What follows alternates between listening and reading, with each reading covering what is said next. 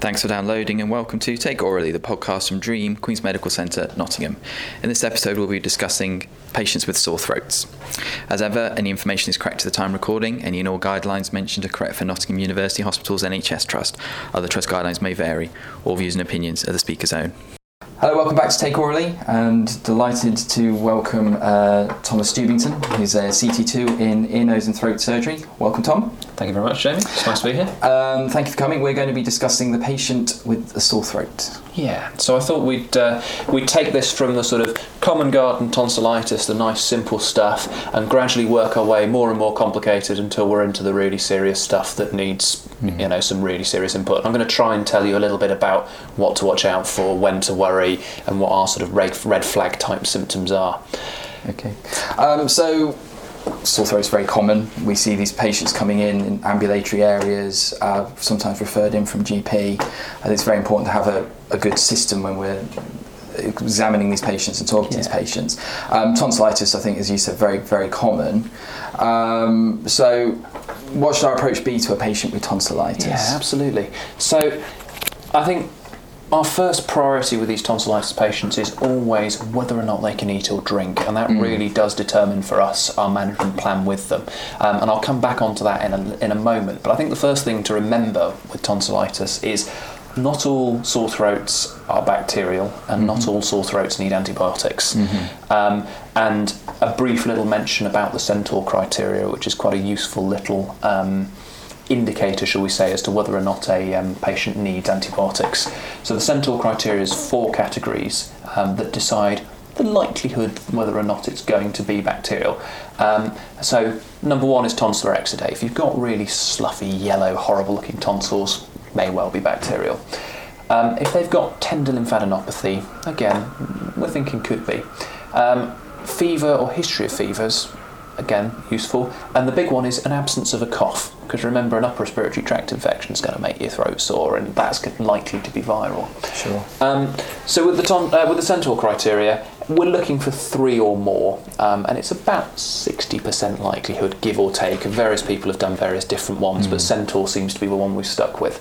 And a similar scoring system is fever pain as well. That's another one. And that is, getting the likelihood of streptococcal infection. I think even then, if you top score on that, I think 5 out of 5, I think it's still only 65% chance of infection. Yes, yeah, something like that. Anyway, so when you've got sore throats, it's your simple basic standard history. You want to know how long it's lasting. You want to know whether it's getting worse, getting better. The added thing of really putting in, can they swallow anything? Because that's the important one. If they haven't been able to swallow for 4 or 5 days, they can't take their medication, they can't take any pain relief, then we're probably going to need to do something about that, and they're probably going to be quite dehydrated. But the important thing with tonsillitis is whether or not it's something more serious, and I will come on to that in a minute, and the red flags and things that we need to look into. So just sticking with tonsillitis for the moment, when you're doing your examination, the main 3 things really that we want to look at are obviously looking in the mouth itself, and if they've got big inflamed tonsils that are coming across with lots of slough on them, and they're feverish, and they've had a lot of pain for a little while, these are the ones that it's usually pretty reasonable to give some antibiotics to. If they can swallow, fantastic, give them the antibiotics as an outpatient prescription. Maybe give them some Diflam spray, Diflam mouthwash. It's a good good analgesic that can really, really make a difference for them. And safety net them. Of course, yeah. So the safety net I'll come on to in a second. So the next thing you're looking for is feeling down the neck, looking for lymph nodes. You're kind of expecting that, and you're going to expect them higher up in the neck, because that's where the throat and the oropharynx tend to drain to. The last thing is we always check their neck movements. We want to know that this patient can comfortably move their neck and that they've got no stiffness, and that relates to deep neck space infections, and we'll talk about that in time shortly. In terms of safety netting, what we would always tend to tell them is if you can't swallow a thing and you can't take your medications, then you need to come back again. if you're finding that your neck is incredibly stiff and painful to move and you can't really move at all, again, they need to come back. And the other thing is that if they're noticing that they're starting to get changes in their voice, they're starting to get like a sort of lockjaw or a trismus, again, then they need some more attention.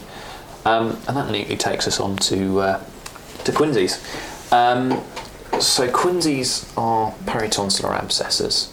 And the quickest way to upset anyone in ENT is to refer someone with a bilateral quinsy.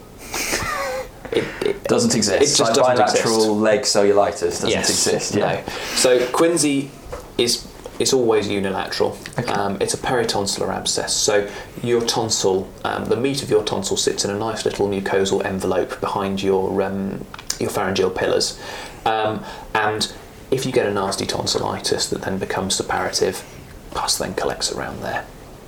And quinsys tend to occur superiorly, so you're going to see changes in your palate, your uvula. That's where the changes tend to be. In terms of the history, you're going to get a patient that comes in. They've probably had a fair while of sore throat. You know, it may be 10 days, it may be a couple of weeks. They've quite possibly also had treatment from the GP, and they're just, you know, they may have got a little bit better and then steadily got worse. But the key things to look for in the history are, again, they can't swallow a thing. Their jaw is really tight, they can't open their mouth properly. And they often say that they can't speak properly. They've got this hot potato voice. And that's the often misdiagnosed or sort of misquoted but very sort of good sign for quinsy. So you're talking like I got a hot potato on your tongue like that. See, I was too embarrassed to do an impression because I'm not, very bad at it, but that was not perfect. Hot potato voice like Absolutely. that. Yeah. Spot on. Thank you. So these patients tend to look a fair bit sicker. They're often drooling into a bowl. They look quite hot and bothered.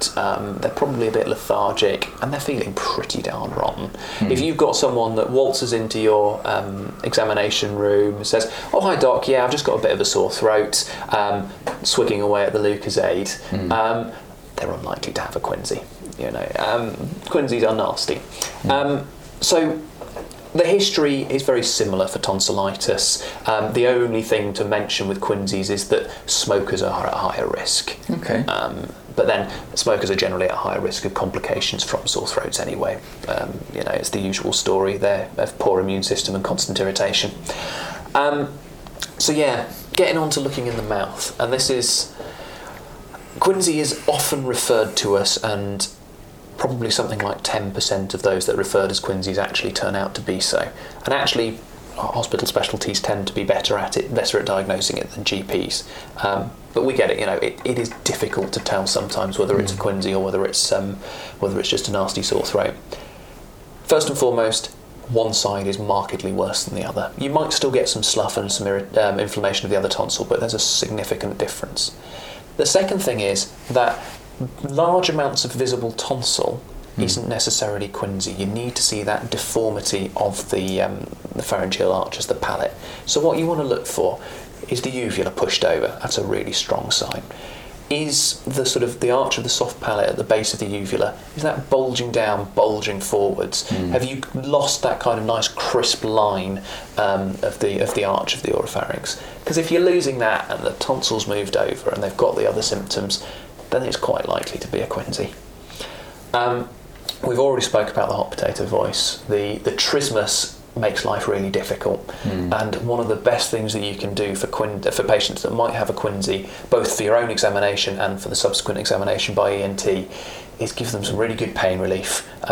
Oromorph, IV paracetamol, you know, they often can't manage oral paracetamol, so if you've got some liquid paracetamol, something like that, I'd steer clear of ibuprofen simply because they've probably not been eating for 2 or 3 days. It would be great, but you know, you don't want to irritate it too much. Yeah. And then the next thing is that if you're in an environment such as A&E, getting some IV access, getting some IV fluids running, depending on their age, but most of these are young patients who'll tolerate a 2-hour bag pretty well. And then getting some IV steroids into them. So we tend to give them a one-off dose of 6.6 milligrams of dexamethasone, and the beauty of that is that if you guys give it, you know, 20 minutes after they turn up to A&E, give us a call, we come down within an hour or so, the steroids have started to work, and we can do a proper assessment at that point, and it really helps things from our point of view. That's probably the commonest thing we'll recommend when you call us. So yeah, once you're having a look and you've decided this is a quinsy, our intervention is going to be that we're going to try and get that pus out of there. So we do that with an incision and drainage or an aspiration. Personally, I tend to incise and drain, because if you can actually get the anatomy really nicely opened up, you can be confident that there is or isn't pus there. Okay. And sometimes there isn't. Sometimes they have what's called peritonsillar cellulitis. So they've got irritation, inflammation, but they haven't quite started producing that pus yet. Will they present similarly? Very similar. Yeah. And they'll have that same sort of appearance, but it tends to be that it's very red and sore, but not as bulging. They're perhaps managing a little bit to drink. They're not as unwell. In those situations, they usually get referred as a quinsy, and that's completely fair enough, because sometimes the only way we can tell is putting a needle in. Yeah.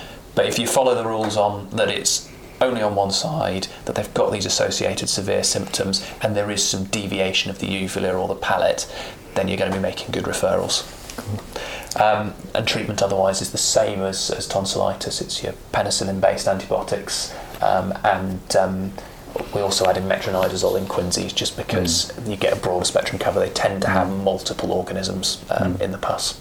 If you're admitting a patient with severe tonsillitis who doesn't have a quinsy but say can't swallow, and they come in, what will you be doing for them on the ward? Is it IV antibiotics and observation? Yeah, so it's IV antibiotics, observation, usually some fluids to just top them up.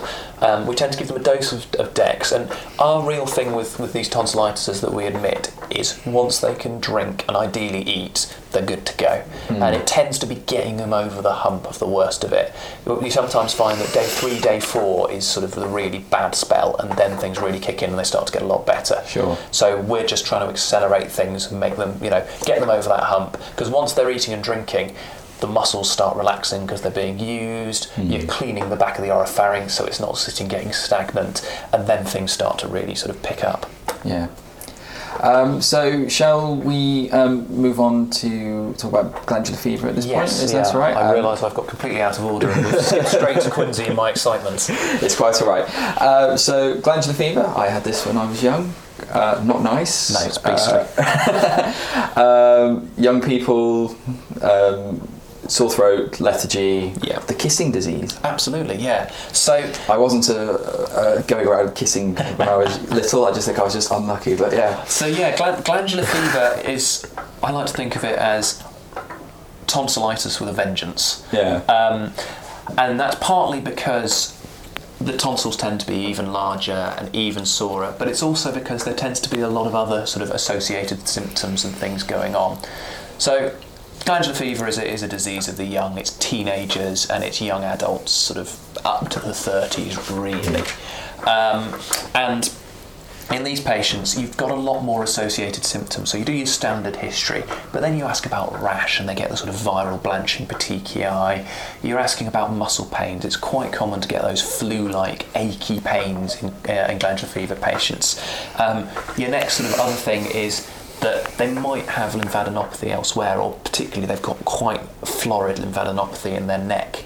And these patients tend to be really lethargic and they feel like their throat's quite tight and sore.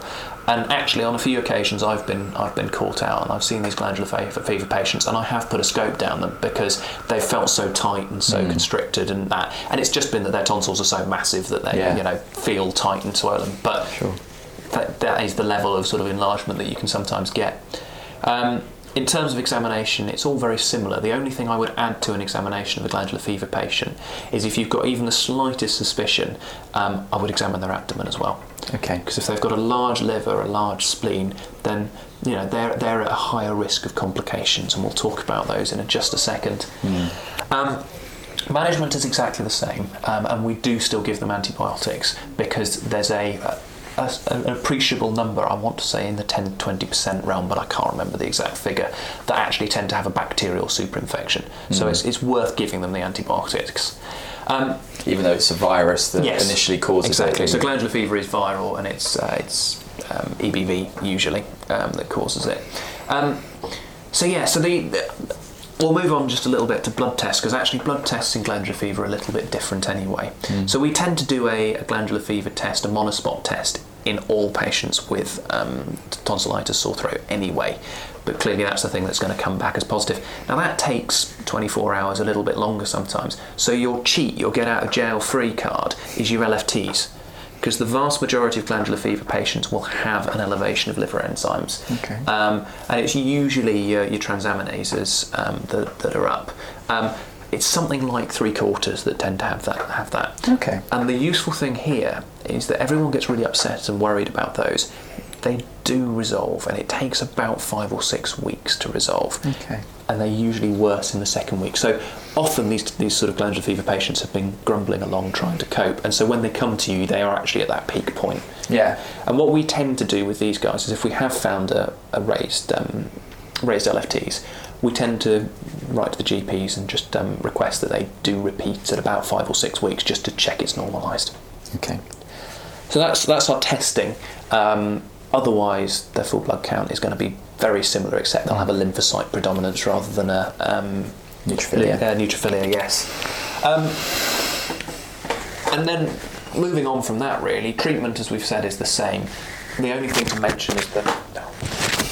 I'm sorry, I've lost my mic there.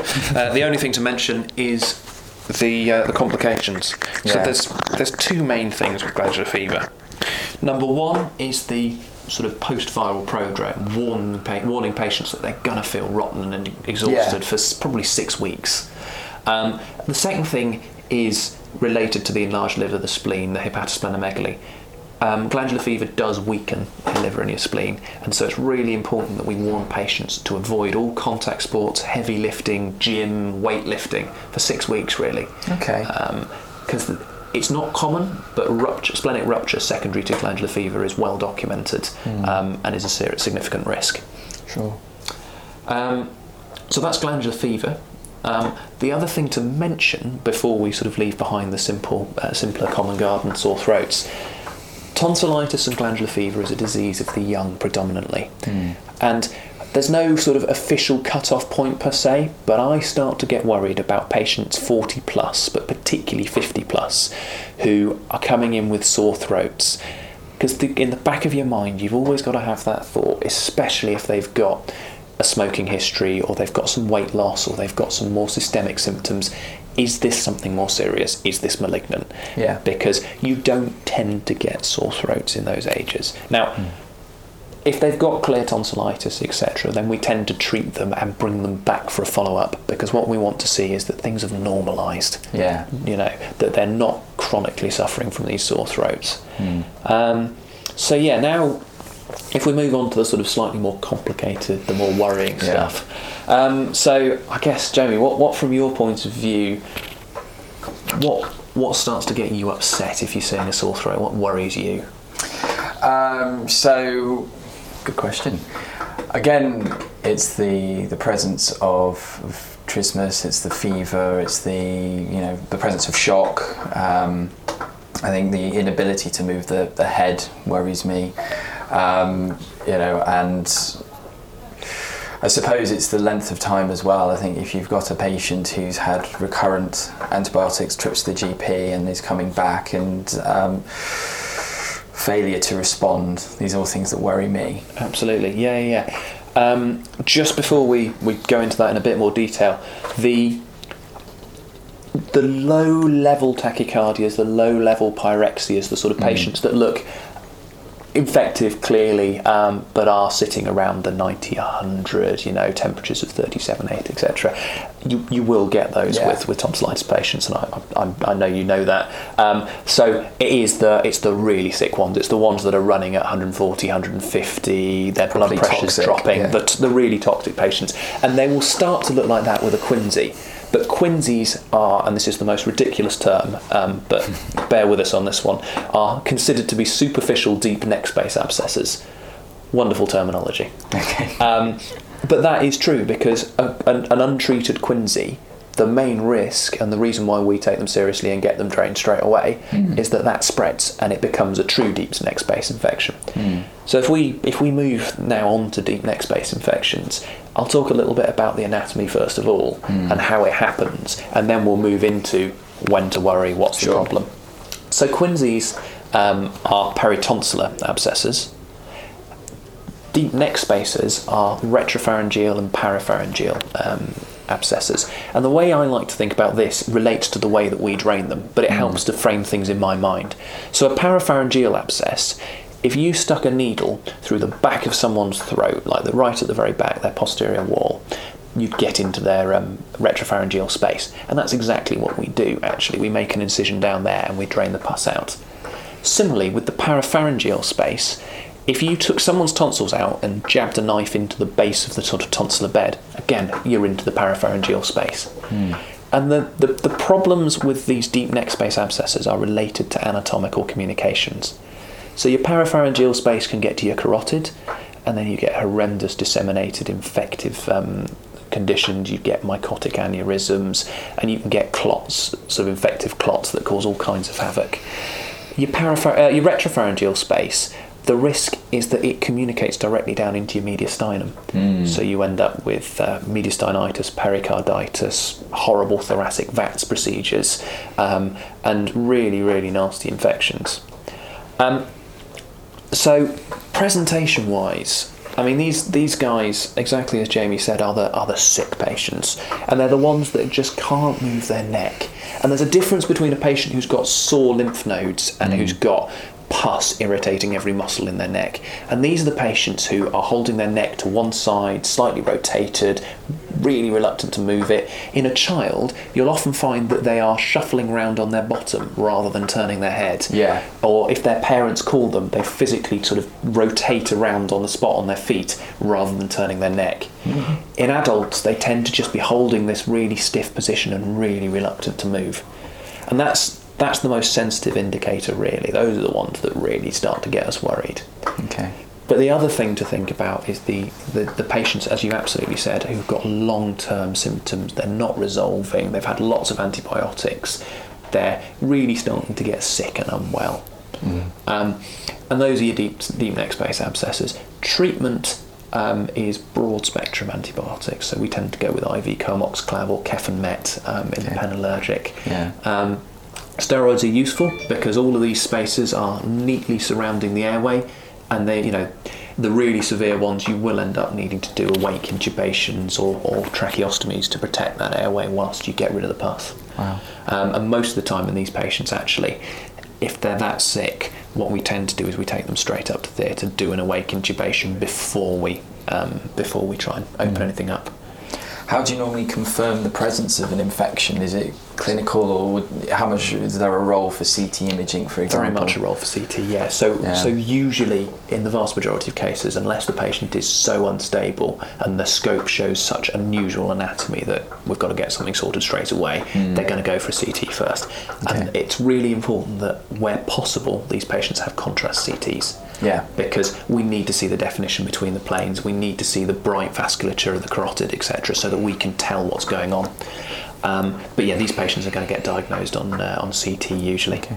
So it's strong clinical suspicion and then CT. So our last one doesn't fit quite as neatly into any of the boxes, so I'm going to have to jump out on a side note here. Jumping off onto a separate track. Yeah. So we're going to talk about epiglottitis and supraglottitis. Yeah. And the difference is purely anatomical.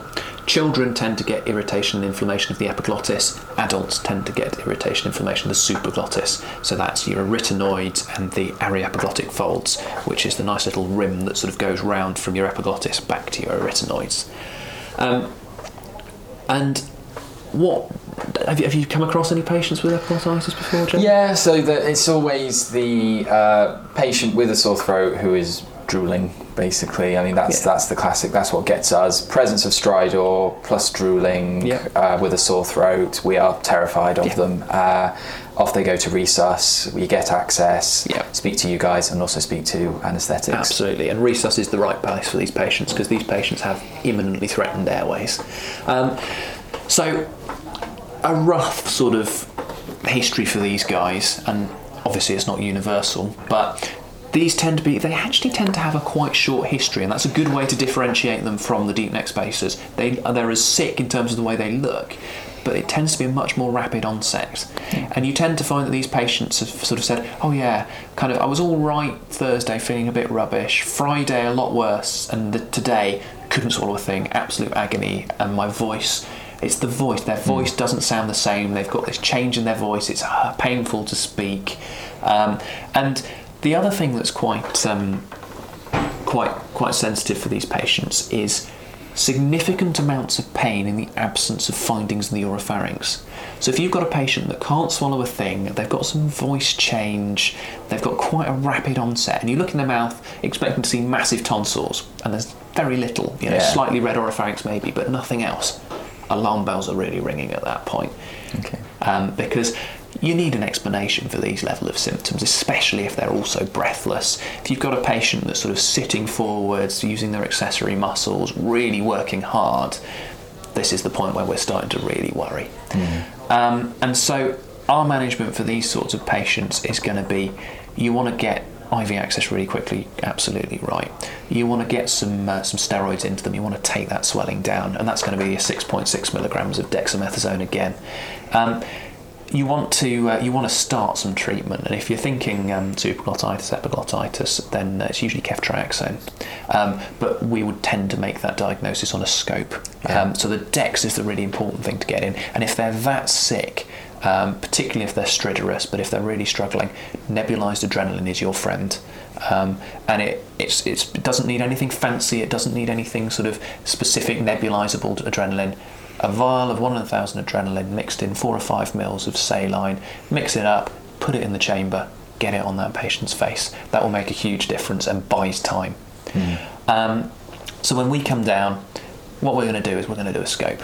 Now, we're talking about adults at the moment, and I'm going to talk about children in just a second, because there is an important distinction, which everyone gets taught at med school, but I'm going to hammer it over again because it's really important.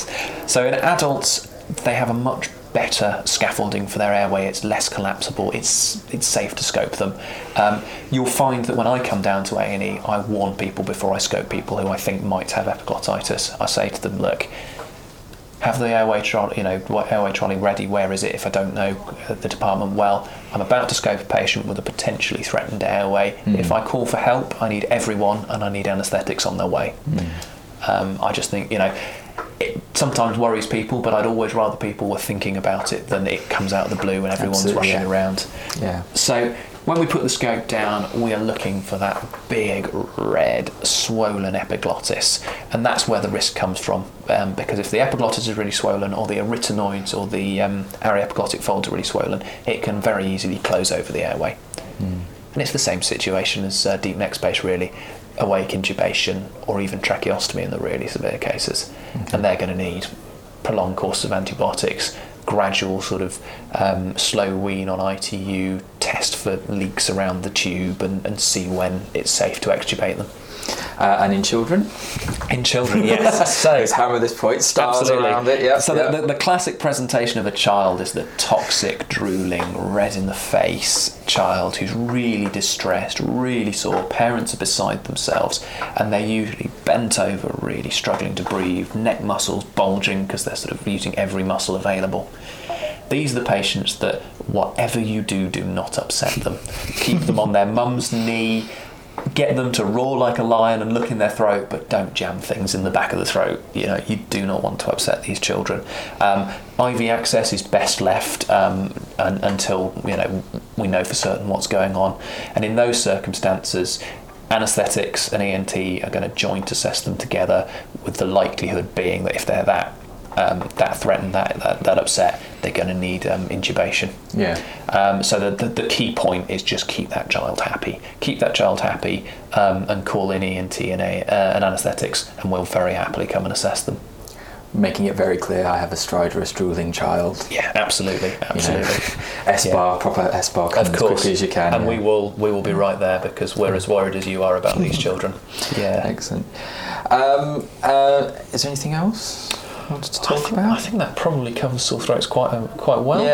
Anything else? Any stories you have of things that didn't quite make sense? Things that sort of.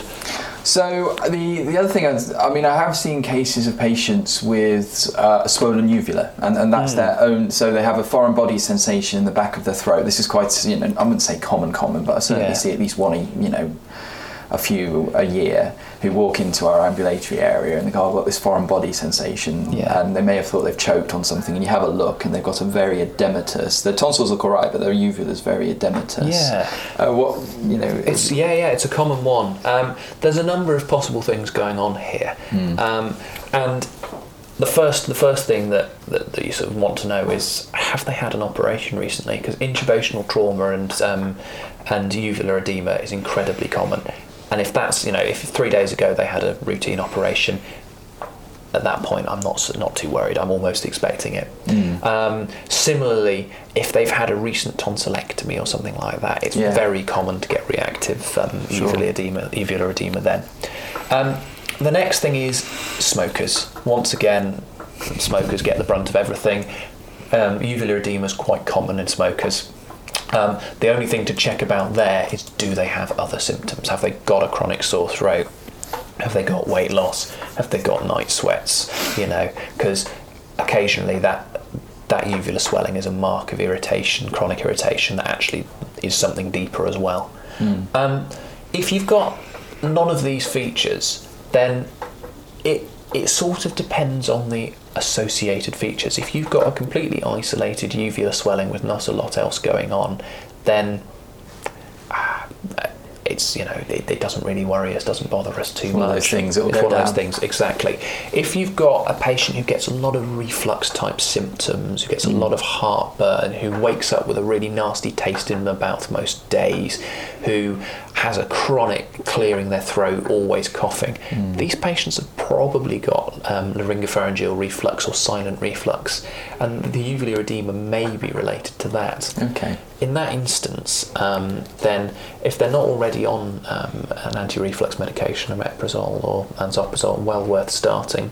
And the other trick you can try with them is ice cold fizzy water. So tell them to keep a bottle of fizzy water in the fridge at all times. It numbs the back of the throat, it helps to soothe things up, it stops them constantly coughing and making things worse. Okay. And Gaviscon's the other thing, with meals and at night, that can really help. Other indigestion tablets are available. Of course, yes. My apologies, I forget that that I have to be non-proprietary. So these patients, the thing we would tend to do there is say to them, look, try these measures. If things improve, fantastic. If they don't improve, see your GP and seek a referral to ENT, and we'll stick a scope down and make sure.